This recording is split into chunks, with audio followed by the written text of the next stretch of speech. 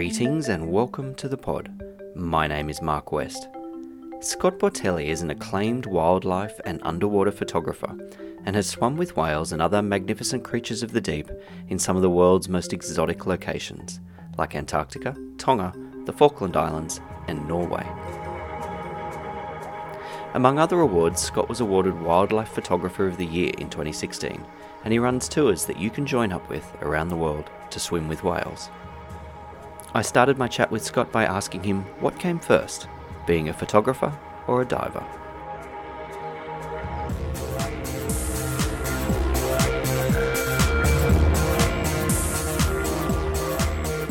Yeah, I think I was a diver first, and then just going to all these destinations meant that, I was putting myself in interesting environments, so it made sense that I start photographing and documenting them. So yeah, when I managed to start doing this sort of stuff and traveling a lot, it was one of those things that I've found that you could swim with whales in South Pacific, and it sounded like a great idea. And then 18 years later, that's how long I've been doing it now. And you've expanded a bit beyond the South Pacific. You've swum with whales in everywhere from Antarctica to the Northern Hemisphere, haven't you? Yeah. So I because the basis of my photography these days is sort of tour operations. So I'm taking people to experience wildlife encounters in different parts of the world. And predominantly it's underwater related things, but I do a lot of land-based wildlife as well. So places like Antarctica, I do a bit of both. I take people scuba diving in Antarctica. We're generally trying to get in the water with leopard seals and penguins and the occasional whale. Then up in Norway, we do the orcas. So take people snorkeling with the orcas up in the Norway, in the fjords up there, which is quite amazing, very spectacular, beautiful place. And the orcas up there feeding during the winter months. So you get the bonus of having orcas in the water and seeing the northern lights. So it's quite beautiful. And I take people, to different parts of the world for, sperm whales as well. But the primary trips I run and the experiences I do are the humpback whales in Tonga. And what's it like swimming with such creatures? I mean, orcas they eat sharks, right? They're pretty dangerous. What's it like? Not necessarily. So orcas, for example, there's lots of different types of orcas. There's orcas that eat mammals. There's orcas that just eat fish. The ones up in Norway are fish-eating orcas, so they don't eat mammals like seals and things like that. And there's different behaviors from different animals. But swimming with whales, each species has different behaviors, so it's quite a unique experience. Like when you're in the water with the humpbacks, they're quite curious, charismatic. They like to interact. With the orcas, they're quite a dominant apex predator. So they're a species up there that are hunting for food and in that area. And then, sperm whales are quite shy whales. You'll get in the water and, you'll be 200 meters away and they'll spot you and then they'll dive to the depths for about 45 minutes to an hour. So, each species is quite different with quite different behavior, but none of them are threatening, like as in, nothing to fear in the ocean in terms of whales. They're pretty intelligent creatures. So spending time with them is quite a privilege. And what are the whales that you'll see off Sydney at the moment? I guess they're the ones heading to Tonga. What species of whales are they? So we've got humpbacks that come up the east coast and west coast of Australia, and they're migrating up to the more tropical waters. So the ones that come up the east coast of Australia, passing Sydney at the moment, they're heading up to the Great Barrier Reef and up to that area in the tropics. So they're not necessarily the ones going up to Tonga. The ones going up to Tonga are usually the ones that go past New Zealand, or maybe just further into the South Pacific. So there's different groups of humpbacks like that come up as groups. So you've got the groups that come up the east coast of Australia, the ones that go to New Zealand, the ones that go to Tahiti, and so on and so forth. So the ones we're seeing are humpbacks, and generally they're the ones you see coming close to the shoreline, and you'll see most often. Do you ever see the same ones that you're aware of? Are they distinctive patterns? Yeah, there is distinctive ways to identify them, and we have this program, a research program that I set up about 4 or 5 years ago in Tonga, where we take pictures of their tails, the underside of their tail, and it's like a fingerprint. So it's a good way to identify if a whale, if we've seen a whale before, if it's been spotted somewhere else. And we work with a few different organisations that actually do the identification as well. So if they see one down in Antarctica that we spotted in Tonga, then we get a notification saying, "Oh, we saw your whale because you put a tail shot here, and we've got a tail shot." So it's quite fascinating when you do get data back from different organisations that are seeing the whales not only in Tonga, where we might see the same whale over a number of consecutive years, but also in other regions where they migrate to, so migrating south to Antarctica and north to the tropics. And does it work the same in the Northern Hemisphere with the orcas? Do they follow the warm water like that as well? The orcas, like I said, there's different sorts of species. There's resident orcas, there's transient orcas, there's orcas that are hunting mammals, there are orcas that are hunting fish. So they are not necessarily doing an annual migration. Some of them might be staying in an area because there is food source there. Others might be migrating to an area because they know, for example, like the fish and the salmon and the herring up in the Northern Hemisphere, like in Norway and further north, the orcas know that at a certain time of year there's a mass congregation of these fish, school fish, and they'll go hunting there. So, yeah, orcas are different in terms of their behaviour and their migratory patterns than humpbacks. There's a really cool story I read. Lynn Cox is an amazing ocean swimmer. She swam in Antarctica and all sorts of places. And one day she was swimming off the coast and ended up swimming with a baby whale who seemed to have been isolated from its mother. And she didn't want to go back into shore because she thought the baby whale might follow her and beach her. And she was out there for ages until the mother finally came after some communication, and the mum came and checked her out. And she felt this sort of connection with the whales, like there was some form of understanding. Do you feel something like that? I mean, you see them all the time now. Do you still feel that same magic? Yeah, look, there's definitely situations where the connection's stronger and there's sort of a mutual sort of understanding or a mutual interaction, or like even just a mutual respect that you do feel with many of the whales. They all have different personalities too, and some are nonchalant and couldn't care that you're there or not. Others are a bit more curious. Some are cautious. Some are just not even interested and will move away from you. And yeah, look, the babies are very curious to start with, and the older the baby, the bolder it gets. And that's also, with the mothers. If the mothers are older and they've had a few babies, they usually feel less threatened. So often, they'll shut their eyes and hover and sleep at 10 meters and let the baby go up and down and play with the humans. So, the experience is different each time. And there are definitely connections that people make with, other mammals, especially intelligent mammals.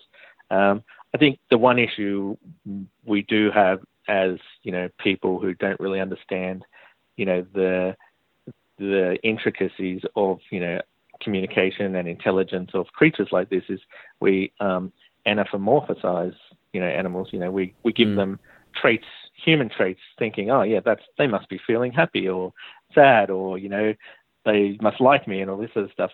So you've got to be conscious not to be doing that, because we don't know how they communicate on what level, or what their sense of us is. So it's nice that people do have a connection, because it gives them a connection with the ocean, and they might feel that that's exactly what the whale was doing for them. But at the same time, they're wild animals. We don't know too much about them. So it's one of those things that, like, I take every experience the way it is, and for what it means at the time to me.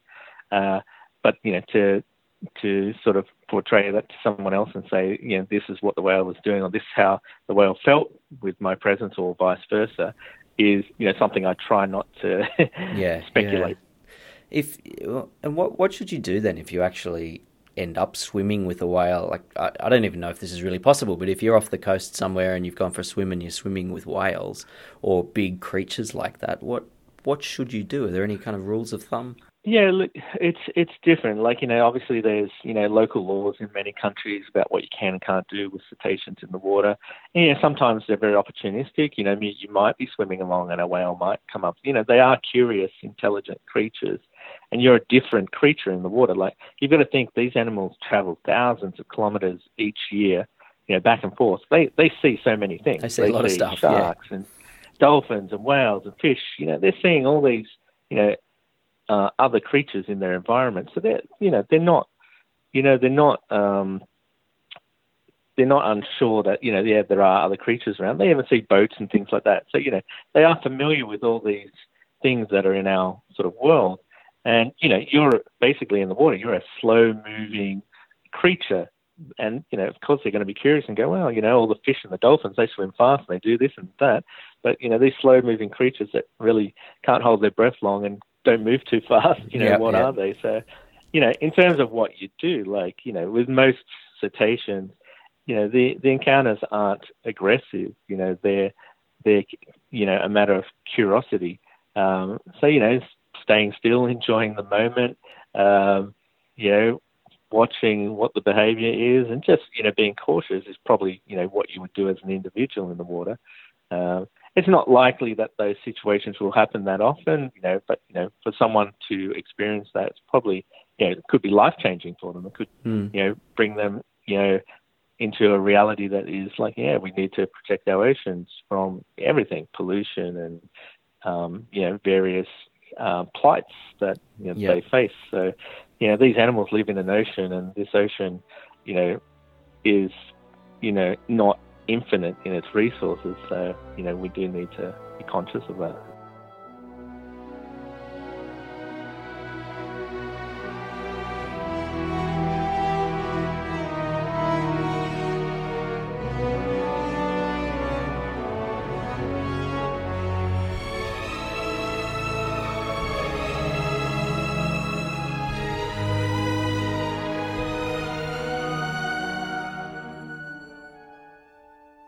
In your 18 years doing this, have you noticed any big changes? I mean, whale migration patterns probably haven't changed that much, but have you noticed more plastic pollution, for instance, or anything like that? Has anything really changed over the last 20-odd years? Yeah, I'd say in terms of what I see, it's not a huge dramatic change because we're seeing the whales in one environment. So we're not seeing them where they're migrating. We're not seeing them where they're down their feeding grounds. Look, plastic pollution is probably the biggest problem for the ocean, the planet. And, these animals ingest, they can ingest, plastics and microplastics and things that break down into smaller things. So, they're at a certain level in the food chain. They're eating krill, and the krill's eating certain things, and the fish are eating the krill. There's a chain of events that pollution will affect, and you see it a lot in many sort of whales that have washed up on shore and been given like an autopsy, and there are toxic chemicals and plastics in their system. So it's one of those things that, like, I might not have seen it personally, but it's becoming more, there's more awareness for it because people are realizing that, this is, how plastic affects most of the animals in the ocean. Turtles, for example, are, they see plastics like a jellyfish, and jellyfish are, one of their food sources. So when they eat a plastic bag or something like that and it gets in their, intestines and, they die, like, they can't get rid of these things out of their system. So, it's one of those things, like, the world is creating, pollutions, and people are more aware of it, at least these days. Not so much, government's doing anything about it, but, at least people are more aware, and people are conscious that, as an individual, yes, they can make a change, but, it's not an easy process, and we indirectly always impact on these animals that can't do anything for themselves. I was just having a look at your amazing photos, scottportelli.com. Anyone can browse through them, and they're phenomenal photos. But what does it sound like to swim with whales? Is it quiet? Is it noisy? Yeah, look, it's quite interesting because, there are whales do vocalize a lot and they communicate with sounds. So, when you're around them, there could be many things happening. I've been in the water with singers, and the males are the only ones that sing. So they sing a particular song each year. And that sound, you can be floating over the top of a whale that's 15 meters down, and that sound is vibrating through your body like the bass of a stereo. And that sound can also be heard from 40 kilometers away. Wow. So, these acoustic animals are communicating through sound. And you often hear it with the mothers and calves as well. The mother will be making squeaks and clicks, to sort of communicate with the baby, to sort of say, hey, don't go too far on here. Yeah. And sometimes it's silent. Sometimes, they're just floating, maybe just resting, or maybe just interacting, but not, on a social, communicating level. So, but when you do hear the sounds of whales underwater, it's a pretty amazing experience. And, when you feel the sound going through your body, it's even more, prominent that, these creatures are massive, beautiful creatures that, emanating this amazing sound. It's quite haunting. And you've been down to Baffin Island, to Baffin Island in the Arctic, and also Antarctica as well. So where haven't you been? I mean, what's it like at the ends of the Earth? Yeah, look, I love the polar regions. They're just spectacular. Like, you've got these massive, beautiful, icy landscapes and, topography and environments that are just so, unique and so alien. And you've got some of the coolest creatures. You go north and you've got polar bears and walruses and, Arctic foxes and various other creatures. And you go south and you've got, penguins and whales and seals and things like that. It's just these environments, these harsh, unforgiving environments, and you've got life thriving like crazy. It's just spectacular ends of the earth. Like, it's one of my favorite areas to visit. Like, obviously I have visited a lot of places over the years, and not all of them. I've still got many, many places to visit. But, the polar regions, I keep being drawn back to the polar regions. And, a lot of my tours these days are either in Antarctica or in the Arctic regions, like Arctic or Norway. So how do you get there? I mean, to get to Antarctica, you go through Argentina? Yeah, so you can go to South America, and there's a few options, but basically you're going from the bottom of South America, usually Argentina. You're on a ship for 2.5 days down to the peninsula, and then you spend time in the peninsula, looking at the wildlife, the animals, the landscape, and just experiencing Antarctica. And then you travel back by ship. So it's ship-based. The good thing about expedition ships is they're usually a lot smaller than a cruise ship. And the thing about cruise ships is because they have so many passengers, they're not actually allowed to land in Antarctica. So there are a lot of restrictions to keep the environment pristine. So you have to be on a ship that has less than 200 passengers to be able to get out on land and go on excursions in Antarctica. So it's a pretty special place, pretty restricted and protected, by quite a interesting organisation that just makes sure that all tour operators down there abide by the same sort of rules. So it's a great experience. And in up north, you go from Reykjavik in Iceland and you end up in Canada, and you sea kayak. I mean, this is adventure holiday sort of stuff. Yeah, that's right. Exactly. It is for the more adventurous people. So you can go up north or south, and you can kayak. Sometimes we take scuba divers down to Antarctica, and scuba diving in places in the Arctic. In places like Norway, obviously you've got orcas, and you're in these icy fjords. So these are spectacular places, and they're designed. They're basically places, designed for adventurers, like people who want to trek, mountains or kayak fjords or, look for, wildlife. Yeah, and you swim? How thick is your wetsuit in these places?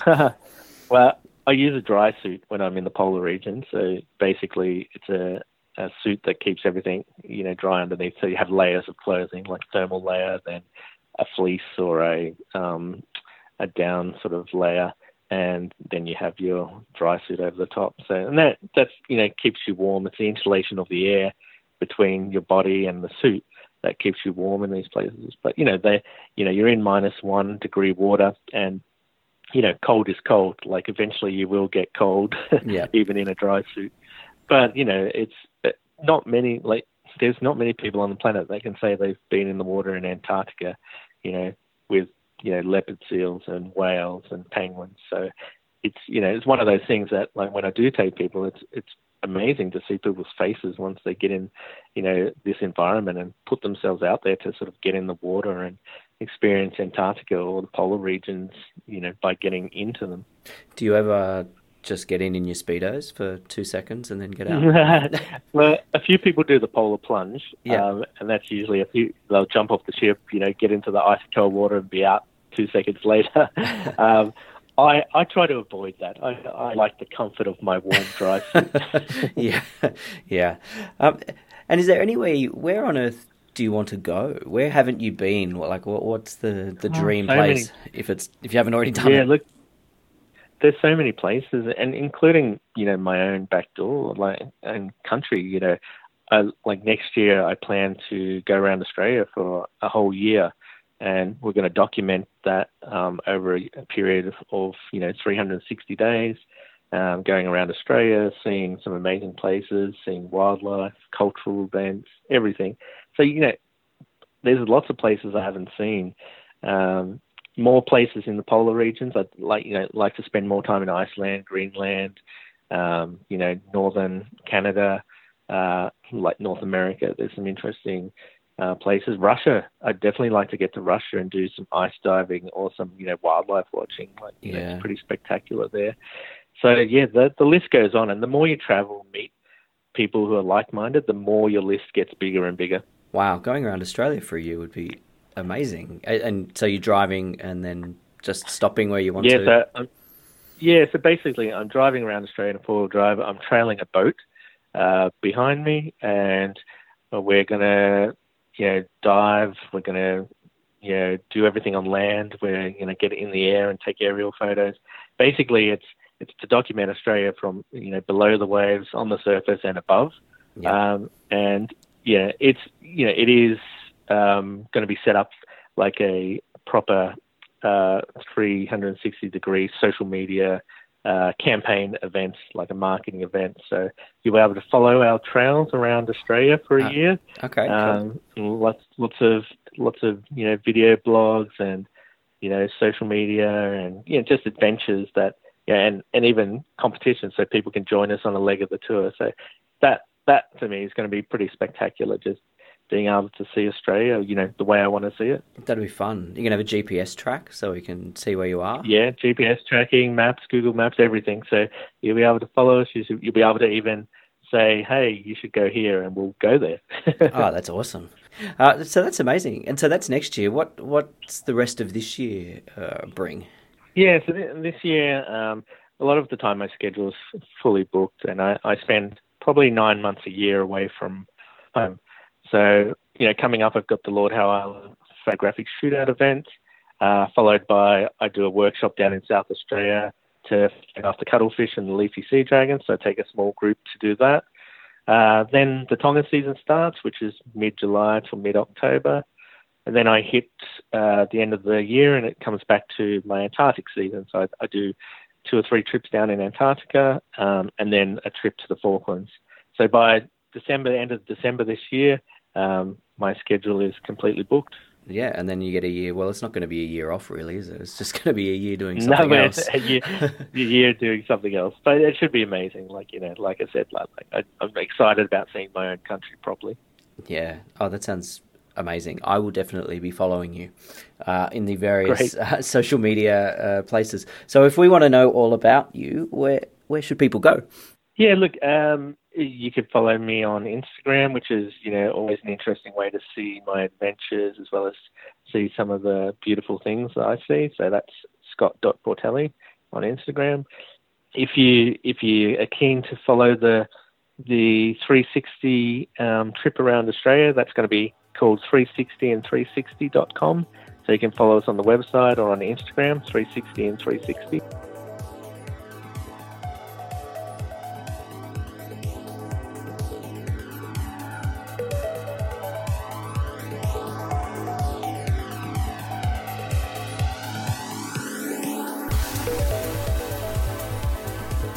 Probably got to ask about sharks and people who have a fear of sharks swimming. You clearly don't have such a fear. Have you ever dived with sharks or had any hairy experiences? And I spend a lot of time with sharks. I love sharks. They're interesting creatures, and all sharks, once again, they behave differently. So everyone always puts them in the one bag of sharks. If you thought about it, really, they're just a big grey fish. They're just another fish in the ocean. The reality is it's an irrational fear created by media and, movies and things like that, because the reality is, last year alone, there were only, I think the number was 5 fatalities in Australia from sharks, something low like that. If you think about it, millions and millions of people get in the water each summer, each day, and, there's only been 5 shark attacks. It's a pretty low chance that, sharks are actually ever going to get you. And they're not lurking around and stuff. It's usually, mistaken identity or people in the water at the wrong time of day, dusk and dawn when they're actually starting to, feed and hunt. Look, sharks are amazing creatures. We need them for the ecosystem. If they don't control the ecosystem, then other species take over. Then that, can ruin the environment, the underwater environment.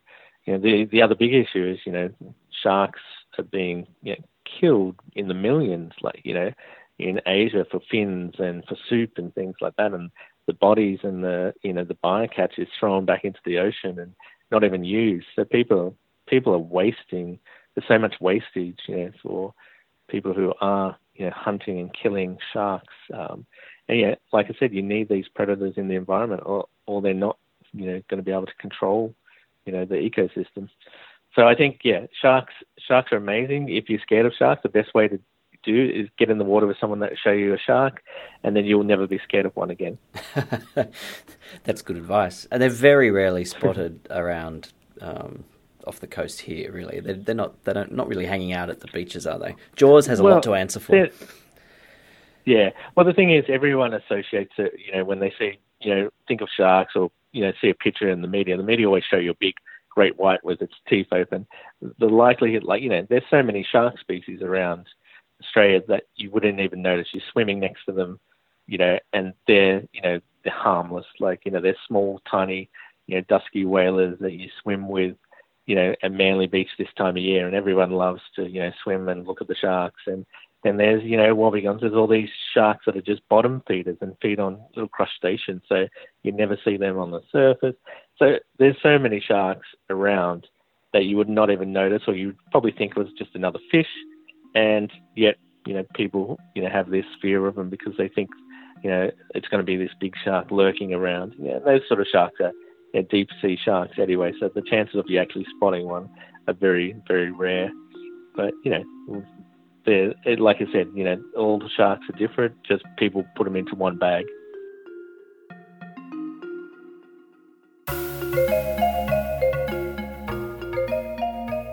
Thanks very much for joining us for this episode of The Pod. Thanks very much to Scott Portelli for taking the time to chat to us about all his various underwater adventures. And if you'd like to find out any more information about anything you've heard today, perhaps you want to follow Scott in his new adventures or join up with him on a tour around the world, get over to the website at www.thepodpodcast.net. That's www.thepodpodcast.net. Thanks again. My name's Mark West. I'll catch you next time on The Pod.